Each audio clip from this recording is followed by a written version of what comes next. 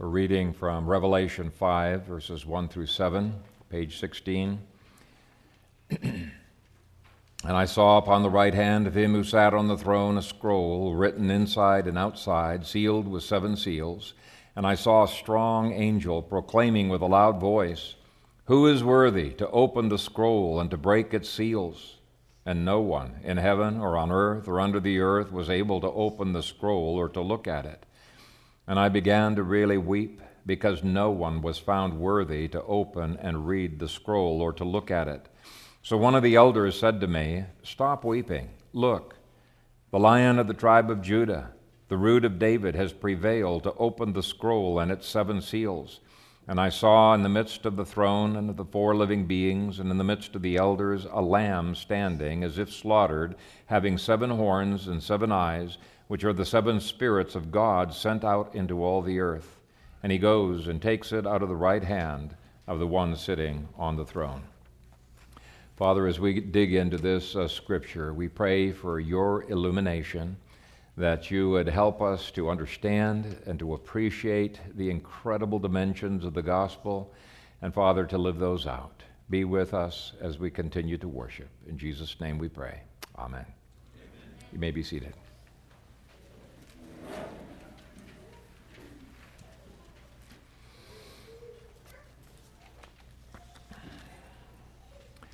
Well, we're going to be seeing that this passage is an incredibly rich Christology. That's a big word for doctrine of Christ. But we're also going to be seeing that it forms a part of John's argument, or what many people call apologetics, against Judaism. Judaism as a system had rejected Jesus and was aggressively trying to insulate its constituents from even seeing Jesus in the Old Testament. So the Jews, many of them, were still looking forward to a future Messiah, and they are to this day.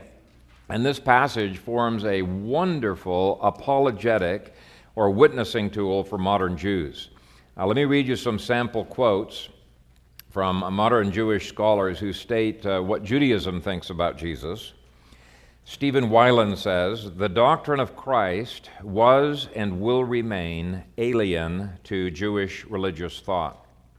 John Rayner says, "The point is this, that the whole Christology of the church, the whole complex of doctrines about the Son of God who died on the cross to save humanity from sin and death, is incompatible with Judaism, and indeed is in discontinuity with the Hebraism that preceded it." Now, this little paragraph in chapter 5 is going to contradict that last statement and show that it's really Judaism that is in discontinuity with the Old Testament. Jesus is the only one who could take that scroll of the Old Testament. In John chapter 5, Jesus said, if you reject him, then really you've rejected the Old Testament, because the Old Testament is a document that speaks about him. In Matthew 15, Jesus said that the scribes and Pharisees had in effect made the Old Testament scriptures void. That means empty of meaning with their man-made traditions and their doctrines. And in effect, Jesus was saying, you got a counterfeit religion that is alien to the Old Testament. Now, a lot of evangelicals are not aware about this. They're naive. They've never read the unabridged Babylonian Talmud, and if they would read it, they would get angry, because they would see that it over and over again blasphemes Jesus, promotes a gross immorality in their ethics, and in other ways is a contradiction to the Old Testament. It's occultism, really, on a massive scale. It's a demonic collection of books.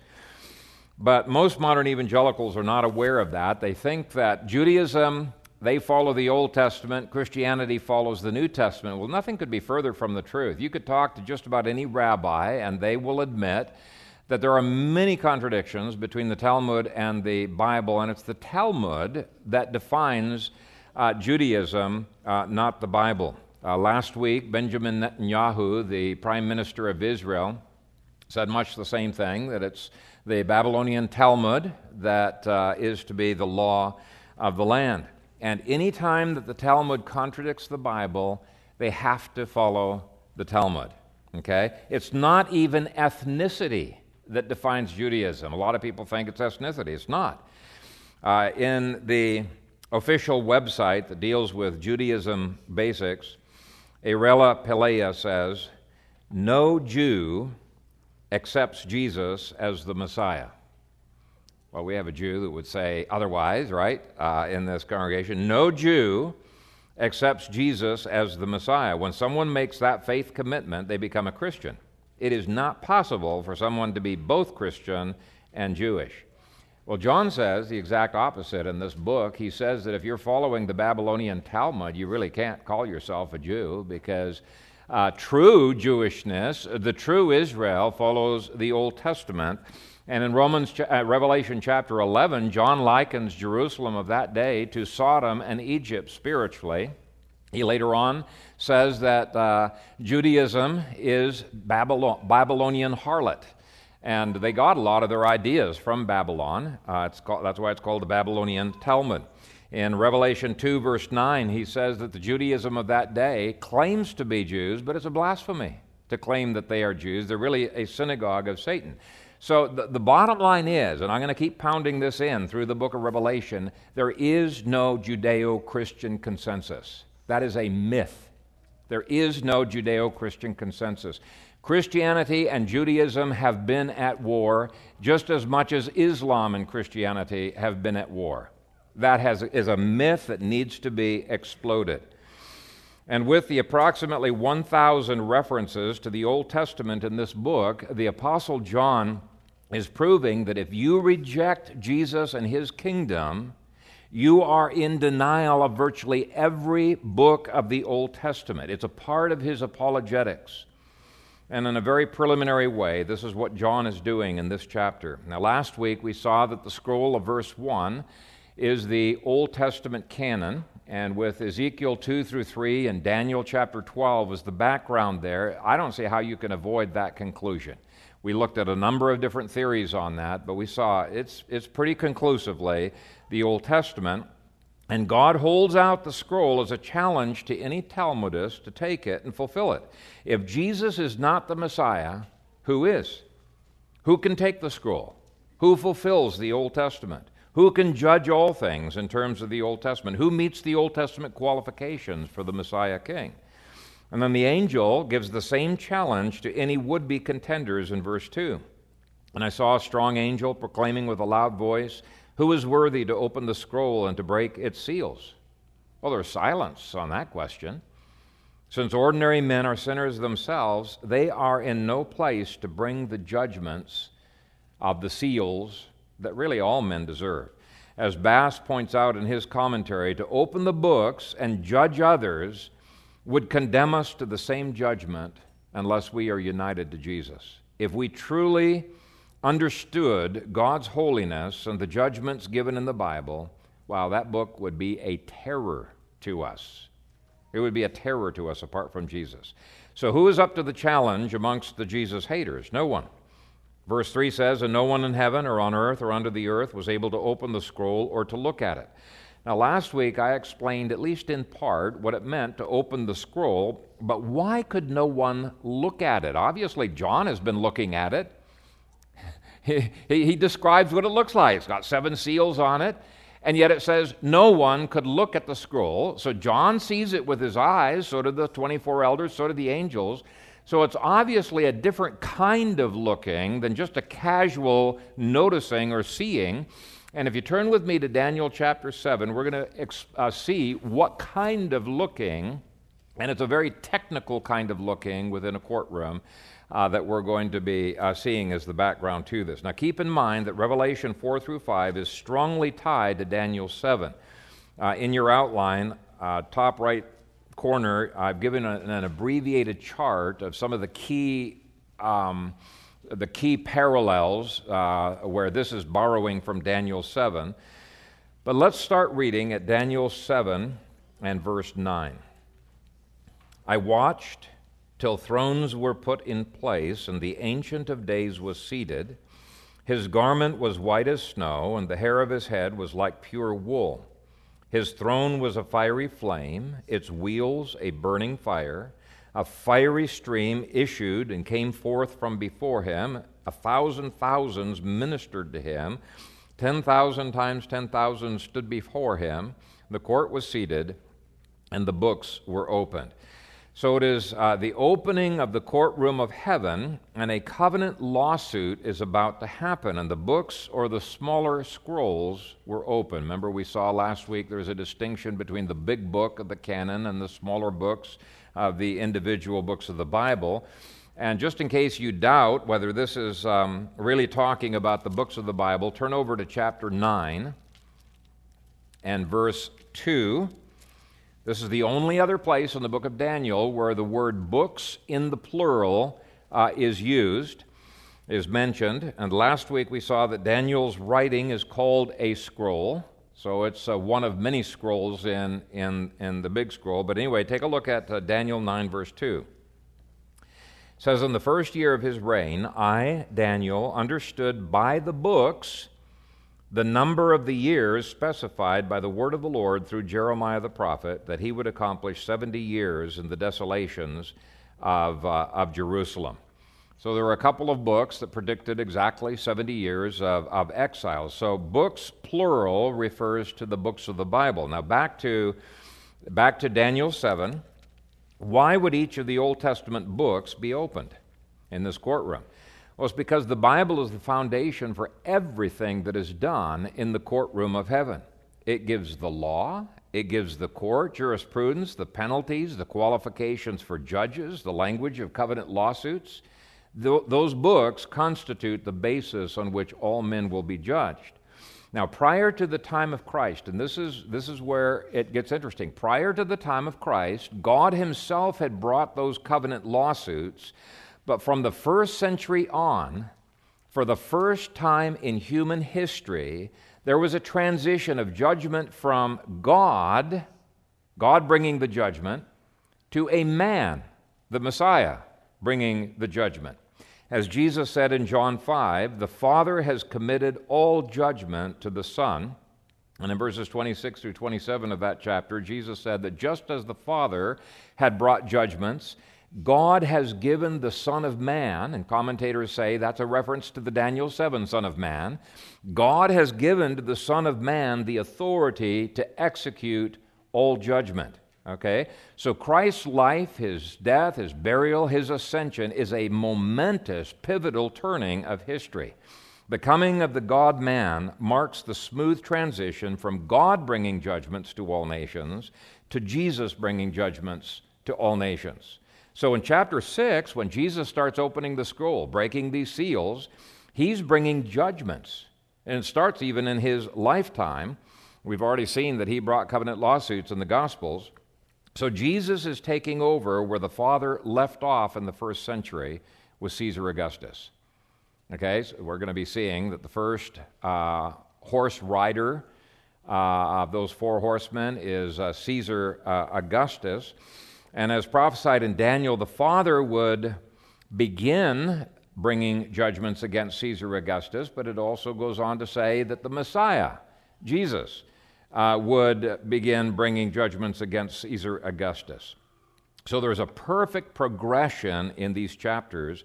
And verses 13 through 14 of Daniel 7 describe Christ's ascension to the right hand of the Father, being given all authority in heaven and on earth. Now, he provisionally had that in his lifetime, but his ascension's when he actually gets the throne. So take a look at verses 13 through 14. "I was watching in the night visions, and behold, one like the Son of Man coming with the clouds of heaven. He came to the Ancient of Days, and they brought him near before him. Then to him was given dominion and glory and a kingdom, that all peoples, nations, and languages should serve him. His dominion is an everlasting dominion which shall not pass away, and his kingdom the one which shall not be destroyed." And I want you to notice that this happens at Christ's ascension, not at his second coming. In this passage, he's coming on the clouds of heaven to where? To the Ancient of Days. He's not coming on the clouds of heaven from the Ancient of Days back to the earth. He's coming on the clouds of heaven to the Ancient of Days. It's clearly talking about his ascension. And so it's in 30 AD that he's given all judgment, all authority, all of planet Earth. And so from this time on, a man does what he had only done as God before. Okay, a man has the authority to judge all things and to make all things new. And that is what is the background to Revelation 5, 1 through 7. Jesus takes the scroll that previously had only been in God's hand, at least as far as courtroom judgments. Now there's one more thing in Daniel 7 that is key to understanding Revelation. By virtue of their union with Jesus, believers are called saints or holy ones. Legally, they're perfect, right? They're saints or holy ones. And those believers are given the ability to judge the nations for the first time in human history. You know, apart from prophetic glimpses or peeks into heaven, no one had ascended to heaven in the Old Testament. Jesus said no one has ascended to the Father except for the Son of Man, who came down from heaven, who also is in heaven. No one has ascended to the Father. And so, in the Old Testament, paradise was in the heart of the earth. Something brand new is happening. I'm going to start reading Daniel 7, verse 23, so that you can see that this is, in the context, in the time of the fourth beast, Rome. Thus he said, "The fourth beast shall be a fourth kingdom on earth, which shall be different from all other kingdoms, and shall devour the whole earth, trample it, and break it in pieces. The 10 horns are 10 kings who shall arise from this kingdom, and another shall arise after them. He shall be different from the first ones, and shall subdue 3 kings. He shall speak pompous words against the Most High, shall persecute the saints of the Most High, and shall intend to change times and law. Then the saints shall be given into his hand for a time and times and half a time. But the court shall be seated, and they shall take away his dominion to consume and destroy it forever. Then the kingdom and dominion and the greatness of the kingdom under the whole heaven shall be given to the people, the saints of the Most High. His kingdom is an everlasting kingdom, and all dominions shall serve and obey him." And I want you to notice the plural in verse 26. They shall take away his dominion. In verse 27, says, "The saints of the Most High will possess the dominions of the earth for King Jesus." Now, when does that court scene take place? It's a little bit later. The earlier one was in 30 AD, but this comes after the time, times, and half a time of persecution. In other words, after the 3.5 years of tribulation. This means that the last days of Israel were pivotal in terms of a reversal of history. Actual cities and tribes and nations began to be converted. Actual cities, tribes, and nations were possessed by Christians. By the early 200s AD, Tertullian told one pagan, "We are but of yesterday, and yet we already fill your cities, islands, camps, your palace, senate, and forum. We have left to you only your temples." Tertullian is basically saying, hey, Christians have taken over the empire. They were still being persecuted by the empire, but they were taking over. The saints were possessing city after city. And Ethiopia had become Christian already, and Armenia. And Schaff says, in less than 300 years from the death of St. John, the whole population of the Roman Empire, which then represented the civilized world, was nominally Christianized. There was still a lot more work to be done, but there was great progress that had been made. So Jesus was given all authority to judge in 30 AD, and by virtue of their union with Jesus, the saints begin to exercise judgments in that heavenly courtroom as well. And because they approached the subject with faith, they had phenomenal success. So back to Revelation 5, Daniel 7 explains why no one in heaven and earth was worthy to open the scroll. Okay, for any human to use the Bible to judge nations apart from Christ would mean our own judgment. We are not worthy. We are condemned by God's word. That's why Jesus said, "Judge not that you be not judged, for with what judgment you judge, you will be judged." Now, we can come into agreement with Christ's judgment. We can bring God's word to bear, but we ourselves can only approach the Scriptures and their judgments through Christ himself. He meets the qualifications. So it's no wonder that in John's vision, it impacted him so emotionally that this scroll had not yet been opened. Without the manly Messiah of the Old Testament, planet Earth was doomed. Now keep in mind that John in this vision has been experiencing 30 AD as if for the first time. He's gone back in time. Okay, so this whole vision's taking place in 30 AD, even though he lives later in 66 AD. Anyway, verse 4 says, "And I began to really weep because no one was found worthy to open and read the scroll or to look at it."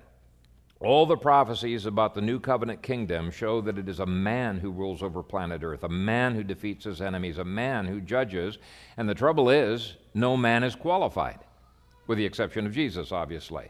So William Hendrickson points out that if no one had been able to take this book, as per Daniel 7, then there would be, quote, "no protection for God's children in the hours of bitter trial, no judgments upon a persecuting world, no ultimate triumph for believers, no heaven and earth, no future inheritance."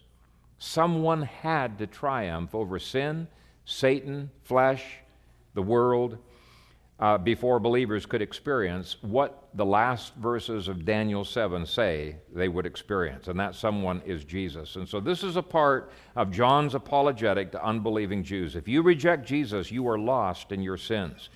And one of the elders assures John that there really is a solution. Verse 5 says, "So one of the elders says to me, 'Stop weeping. Look, the Lion of the tribe of Judah, the Root of David, has prevailed to open the scroll and its 7 seals.'" And I want to spend a bit of time going through John's apologetic, because this is really the heart of the passage. This is the coolest part of this passage. Why Jesus and Jesus alone could be the Messiah. He perfectly fulfills every Old Testament prophecy. First of all, he must fulfill the lion passage of the Old Testament. Genesis 49, 9 through 11, likens the Messiah to a lion. Now, it's very cryptic language that it uses, but the Jews were quite familiar with it. There was no controversy about the fact that that passage was pointing forward to a future Messiah. So this is a great passage to turn to, and it's a passage that would have blown some of these first century Jews away. 6 things in that passage about the Messiah that are significant. First, the Messiah would wear the title of Shiloh, related to peace. Second, he would arise out of the tribe of Judah. Third, he would be a lawgiver. Fourth, he'd be a descendant of kings of Judah.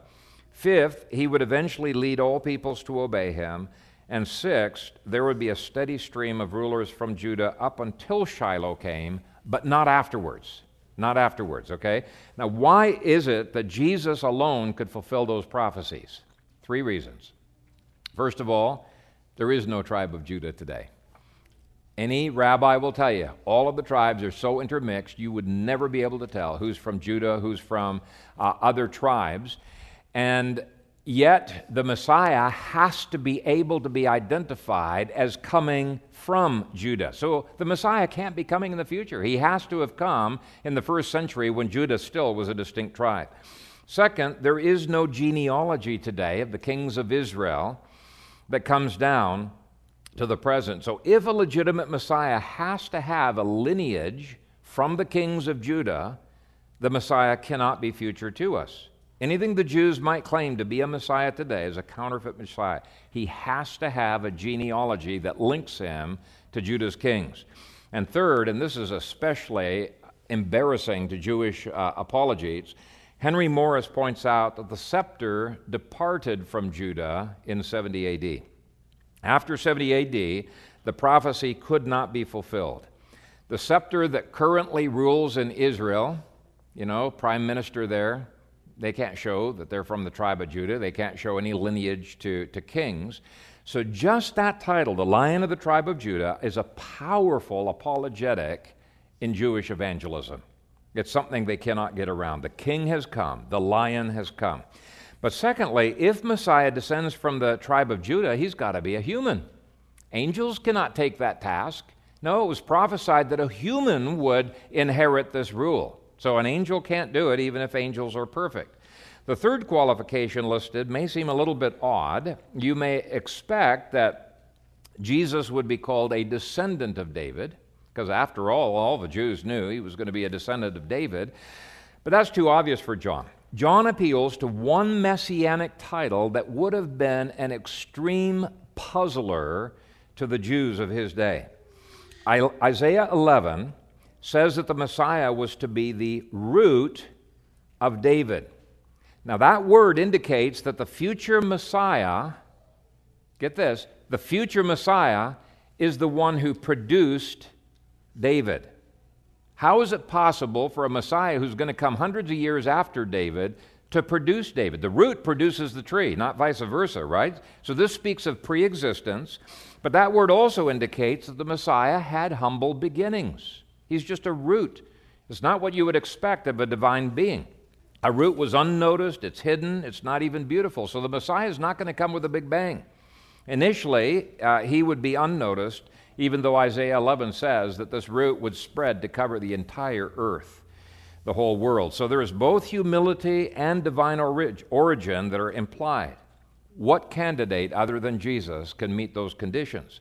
And then since Isaiah 11 is the only passage in the Old Testament that speaks of Messiah being a root of David, every one of the qualifiers in that passage would need to be fulfilled. Well, in that passage, the Messiah is not only called the root of David, he's called the branch of David.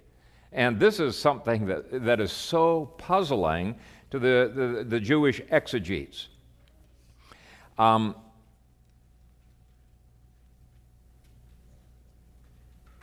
He both originated David and was originated by David.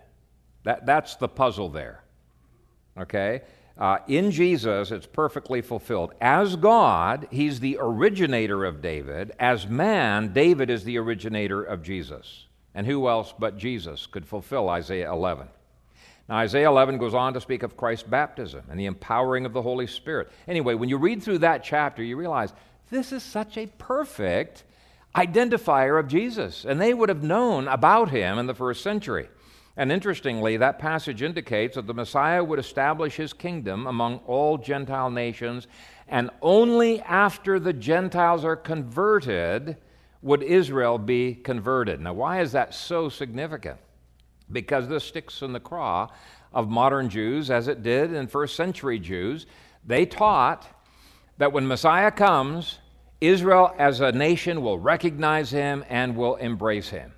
Israel did not recognize him. They rejected him.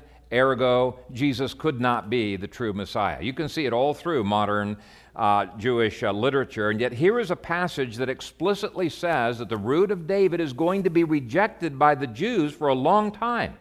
Over and over in the Old Testament, it says that the Messianic kingdom, there's going to be gradual growth of the kingdom among Gentile nations, but that Israel would continue to reject Jesus until the Gentiles were converted. At least a great majority of them were converted. I think technically Israel could be probably converted at any time. But the root of David passage is, I think, a marvelous postmillennial passage that would have perfectly described what Jesus was doing in the first century. In Isaiah 11, it predicts that this Messiah would bring order out of disorder. Well, that implies he's going to come during a time of disorder and apostasy. It says that he would bring a new creation out of an old creation, would eventually redeem even the physical universe, but all of that would happen gradually. The Jews wanted a sudden kingdom, just like the premillennialists do. A sudden kingdom, and Isaiah 11 says, no, the paradise will start spreading from a single root in dry ground. It didn't start with a paradise. No, it starts with a root in dry ground. So there's a lot that is packed into that title. John is correcting Jewish expectations and proving that no other candidate can take that scroll. Now, when verse 5 goes on to say that this Messiah has prevailed to open the scroll and its 7 seals, it's telling us that Jesus already won the battle in his life, death, resurrection, and ascension.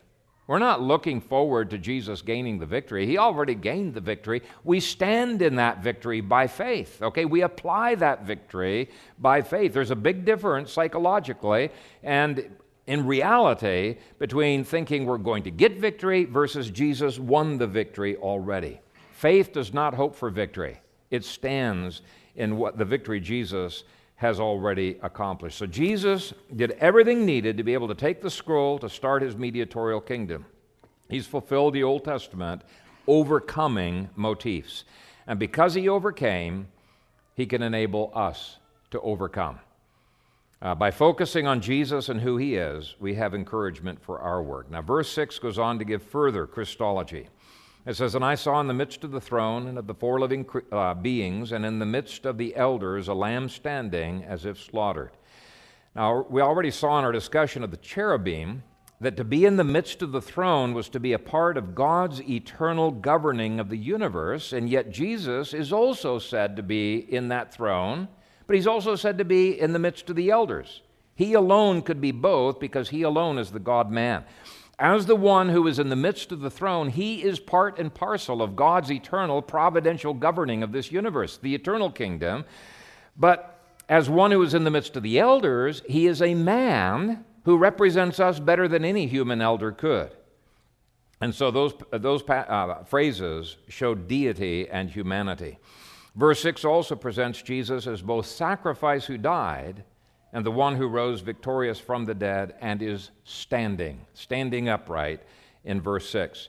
But the Greek shows the lasting impact that his sacrifice has. It's the perfect tense indicating a finished act. It's a once and for all act with an ongoing benefit. The benefits of his redemption are needed forever. Now, Beale and Carson show how the sacrifice lamb language is taken straight out of Isaiah 53. And Isaiah 53 has been used to convert many, many Jews to a saving knowledge of the Lord, because I don't know how you could read that passage without being stone blind and not see Jesus.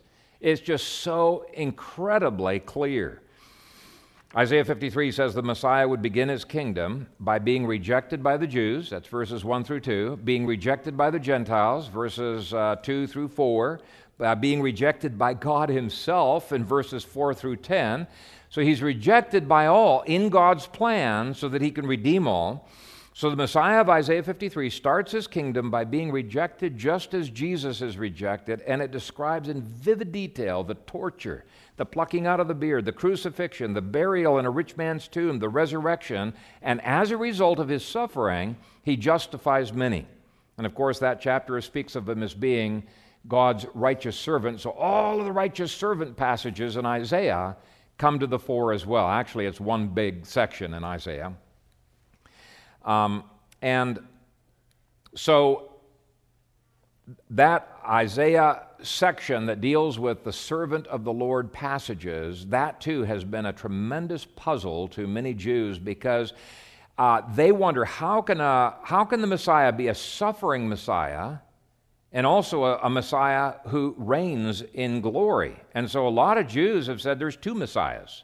Not all of them, but a lot of them have said there has to be two Messiahs.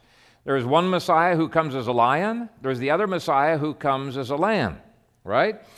And yet when John is told, look at the lion, he looks at the lion and it's a lamb, right? They're the one and the same. They are together. And so this is a brilliant use of symbols by John. They're just packed with Old Testament Christological doctrine, and any Jew who is at all familiar with the Old Testament would have been struck between the eyes at how perfectly Jesus fulfills all prophecy. And for those of us who lack faith about the kingdom being present, we just need to study those Old Testament passages and realize that those passages indicate that it's starting with nothing and going to something over a period of time by the gospel of Christ. In fact, they ought to turn you into a fiery postmillennialist G.I. Joe or a Navy SEAL or some kind of a special ops. I mean, you read those passages, it stirs your blood. It makes you want to go out and do something for Christ. Why? Because there's hope. We know we're going to advance his cause invincibly if we have faith in Christ's finished victory. Now, of course, the next image deals with that kingdom. What kind of kingdom does Jesus rule over? The Jews of Christ's day spoke of a kingdom of power that would force Gentiles to submit. They wanted to establish the kingdom by the sword. And most, not all, but most premillennialists see their future kingdom as one where Jesus forces Gentiles to submit. But take a look at verse 6. Verse 6 says that it is the Lamb who has 7 horns. Okay, it's a lamb. That's very significant. Horns are the symbol of ruling. The number 7 is the symbol of fullness. So the number 7 refers to the fullness of his rule. You cannot divide up his rule and say, okay, well, maybe Jesus is ruling as a lamb right now, but there's coming a time when he's going to rule as a lion. No, the fullness of his rule is present, and both the lion and the lamb are present right now. So this passage really does not allow for that. Now, if all of his rule is characterized by the 7 horns of the lamb, that's significant. It means that unlike the dragon, whose horns represent the statist rule by force, Jesus rules by redemption. Jesus rules as a lamb. Jesus rules by saving men. Now, Reconstructionists are often accused of trying to bring in the kingdom via the civil government. That is such a false mischaracterization of Rushdoony. He has over and over again said that's not the way it's going to be. It is redemption that is applied at the grassroots level to the individual that eventually leavens the leaven of the kingdom, leavens the whole lump. And when you've got a society that's full of people who are Christians, well, obviously you're going to have Christians who are ruling in that Christian society, right?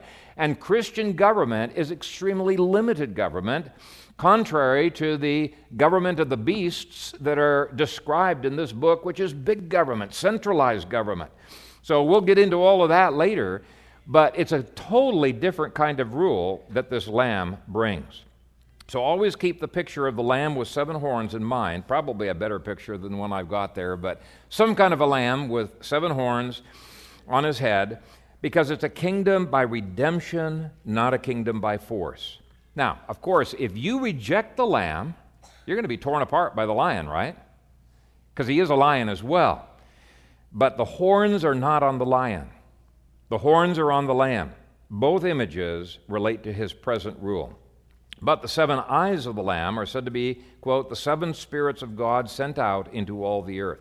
Now remember, we just said that the number 7 refers to fullness, and so this symbolically represents the fullness of the Holy Spirit going out into all the earth. And this settles 2 raging doctrinal controversies. Well, they're not raging much anymore. I guess they still are. The first one, if you talk to Eastern Orthodox people, they're still pretty fiery about this. It's the Filioque clause. And actually, I guess I don't have it up here on my seat. I've brought an essay by Bojidar Marinov that discusses this. It's a brilliant, brilliant essay. But in the Eastern Church, they said that the Holy Spirit does not proceed from the Son. He only proceeds from the Father. And in the Western creeds that we have adopted, it says that the Spirit proceeds from the Father and the Son. Now, I've dealt with this in a previous sermon, so I'm not going to get into it in depth here, but you can see that this passage clears up that whole controversy. It says that the Holy Spirit is represented by the eyes of Jesus, and the 7-fold Spirit goes out into all of the earth. He proceeds from Jesus, right? From the Lamb. So the West was right.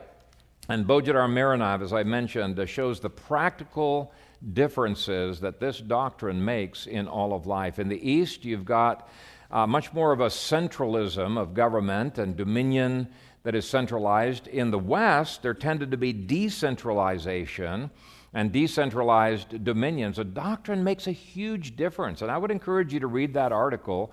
It'll give you a foretaste of how many other doctrines impact the way that we think and the way that we live. Now, there is a second controversy that this settles.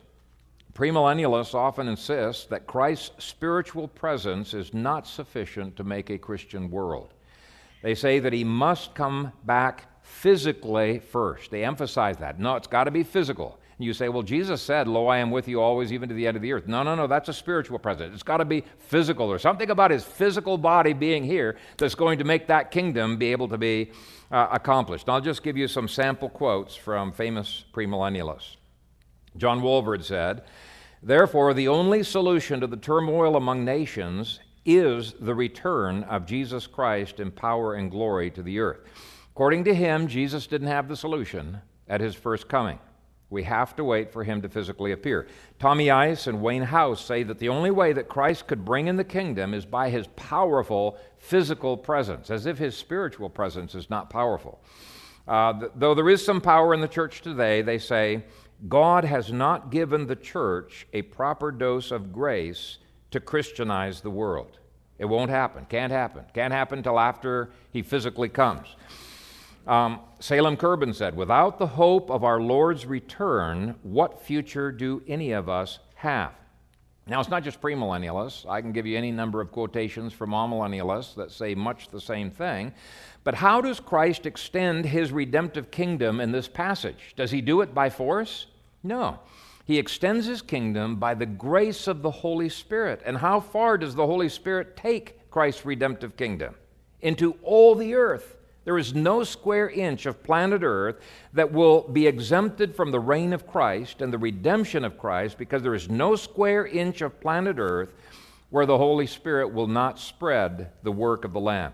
Over and over again in this book, we see that the planet Earth will be a redeemed planet Earth. The Holy Spirit extends the work of the Lamb into all the earth. Everywhere where this Lamb, the 7 eyes, is looking, that's where the Holy Spirit's going and taking his redemption. That's the symbol, what it means. So this really is an amazing collage of Old Testament images. And once you catch the meaning of these descriptions of Christ, it makes perfect sense that the moment Jesus ascends to the right hand of the Father and he takes that scroll in verse 7 out of the Father's hand, all the universe bursts into joyful worship. Okay? Finally, the kingdom has come. Finally, things can move forward in making all things new. That was the precondition to the saints beginning to possess the kingdoms after 70 A.D. Now, I'm not going to get into the incredible worship that springs from that act until next week, but verse 7 shows Jesus boldly and actively receiving the scroll in verse 7. And he goes and takes it out of the right hand of the one sitting on the throne. Vic Reasoner's commentary sums up the significance of this by citing several commentaries. He says, since the description of the heavenly scene found in this chapter is based upon Daniel 7, 9 through 14, and since that passage describes the ascension of Christ, the unsealing of the scroll occurred when Christ was exalted to the right hand of the Father. Irenaeus, he's a very early church father, Irenaeus wrote that the one who took the sealed scroll from the hand of God received power over all things from the same God who made all things by the word. Charles Daubus, writing in 1720, understood the delivering of the book into the hands of Christ as an act of inauguration, of investiture into his regal power and authority as a mediatorial king. Wesley said, the book and its seals represent all power, both in heaven and earth, given to Christ. Christ has begun to exercise his sovereignty. So Jesus fulfills the language of the throne room and of the courtroom language in Daniel 7, and as such, he will advance Christianity to the ends of the earth. It's 1 Corinthians 15 words that he must remain at the right hand of the Father until all things are placed under his feet, subdued under his feet. So chapter 6 will show Jesus, the God-man, the new universal king, joining in God's courtroom judgments that happened during his life here on earth. So there's a smooth transition of the God-man doing what he had only previously been doing as God. But the point is, for the first time in human history, man was exercising sovereignty over planet Earth in both judgments and redemption. And Daniel 7 points out that if we are united to Christ in the new covenant, we are seated with him too. We've been restored to an authority that Old Testament saints could only dream about. The book will go on to indicate that this authority can only be wielded by faith, but it can be wielded. Just as Christ was given authority over the nations, believers have been given authority over the nations. And I think it is critical that the Church of Jesus Christ gain a restored vision of the authority that they have in Christ. Until they get their eschatology right, they're not going to have that faith.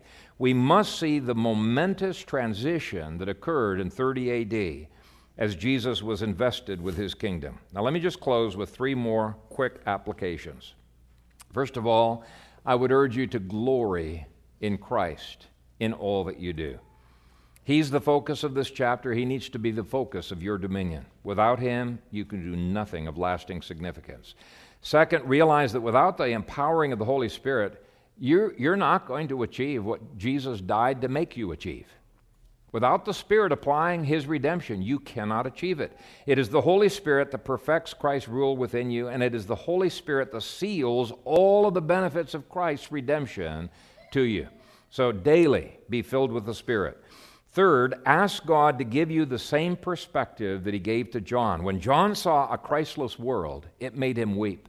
When Paul saw a Christless Israel, it made him weep. It made him desire that they would have Christ. And the contrast between the weeping of verse 4 and the incredible joy of verses 8 through 14 is exactly the contrast that happens in our lives when we first get converted and redemption is applied to us. But we ought to desire that the world would enter into that joyful worship as well. So there's really an impetus to missions in this chapter.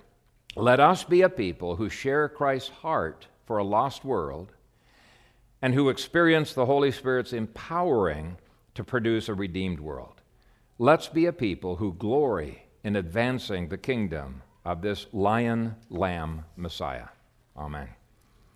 Father, we thank you for your word and the challenge that it gives to us, but we thank you as well that you have given to us the power, the grace that is needed to meet this challenge. Father, you've called us to an impossible task, to make Christian nations that obey your word in everything that they do. But we believe the Great Commission. We're not going to cast it aside as an impossible idealism. We believe you have called us to this and that you have prophesied that it will indeed happen. Help us to move planet Earth from Revelation chapter 1 to Revelation chapter 22, to be a part of this glorious endeavor. Stir up our blood, O Lord. Stir up our passion, our zeal, our determination to advance the cause of Christ as your foot soldiers. And we pray this in Christ's name. Amen.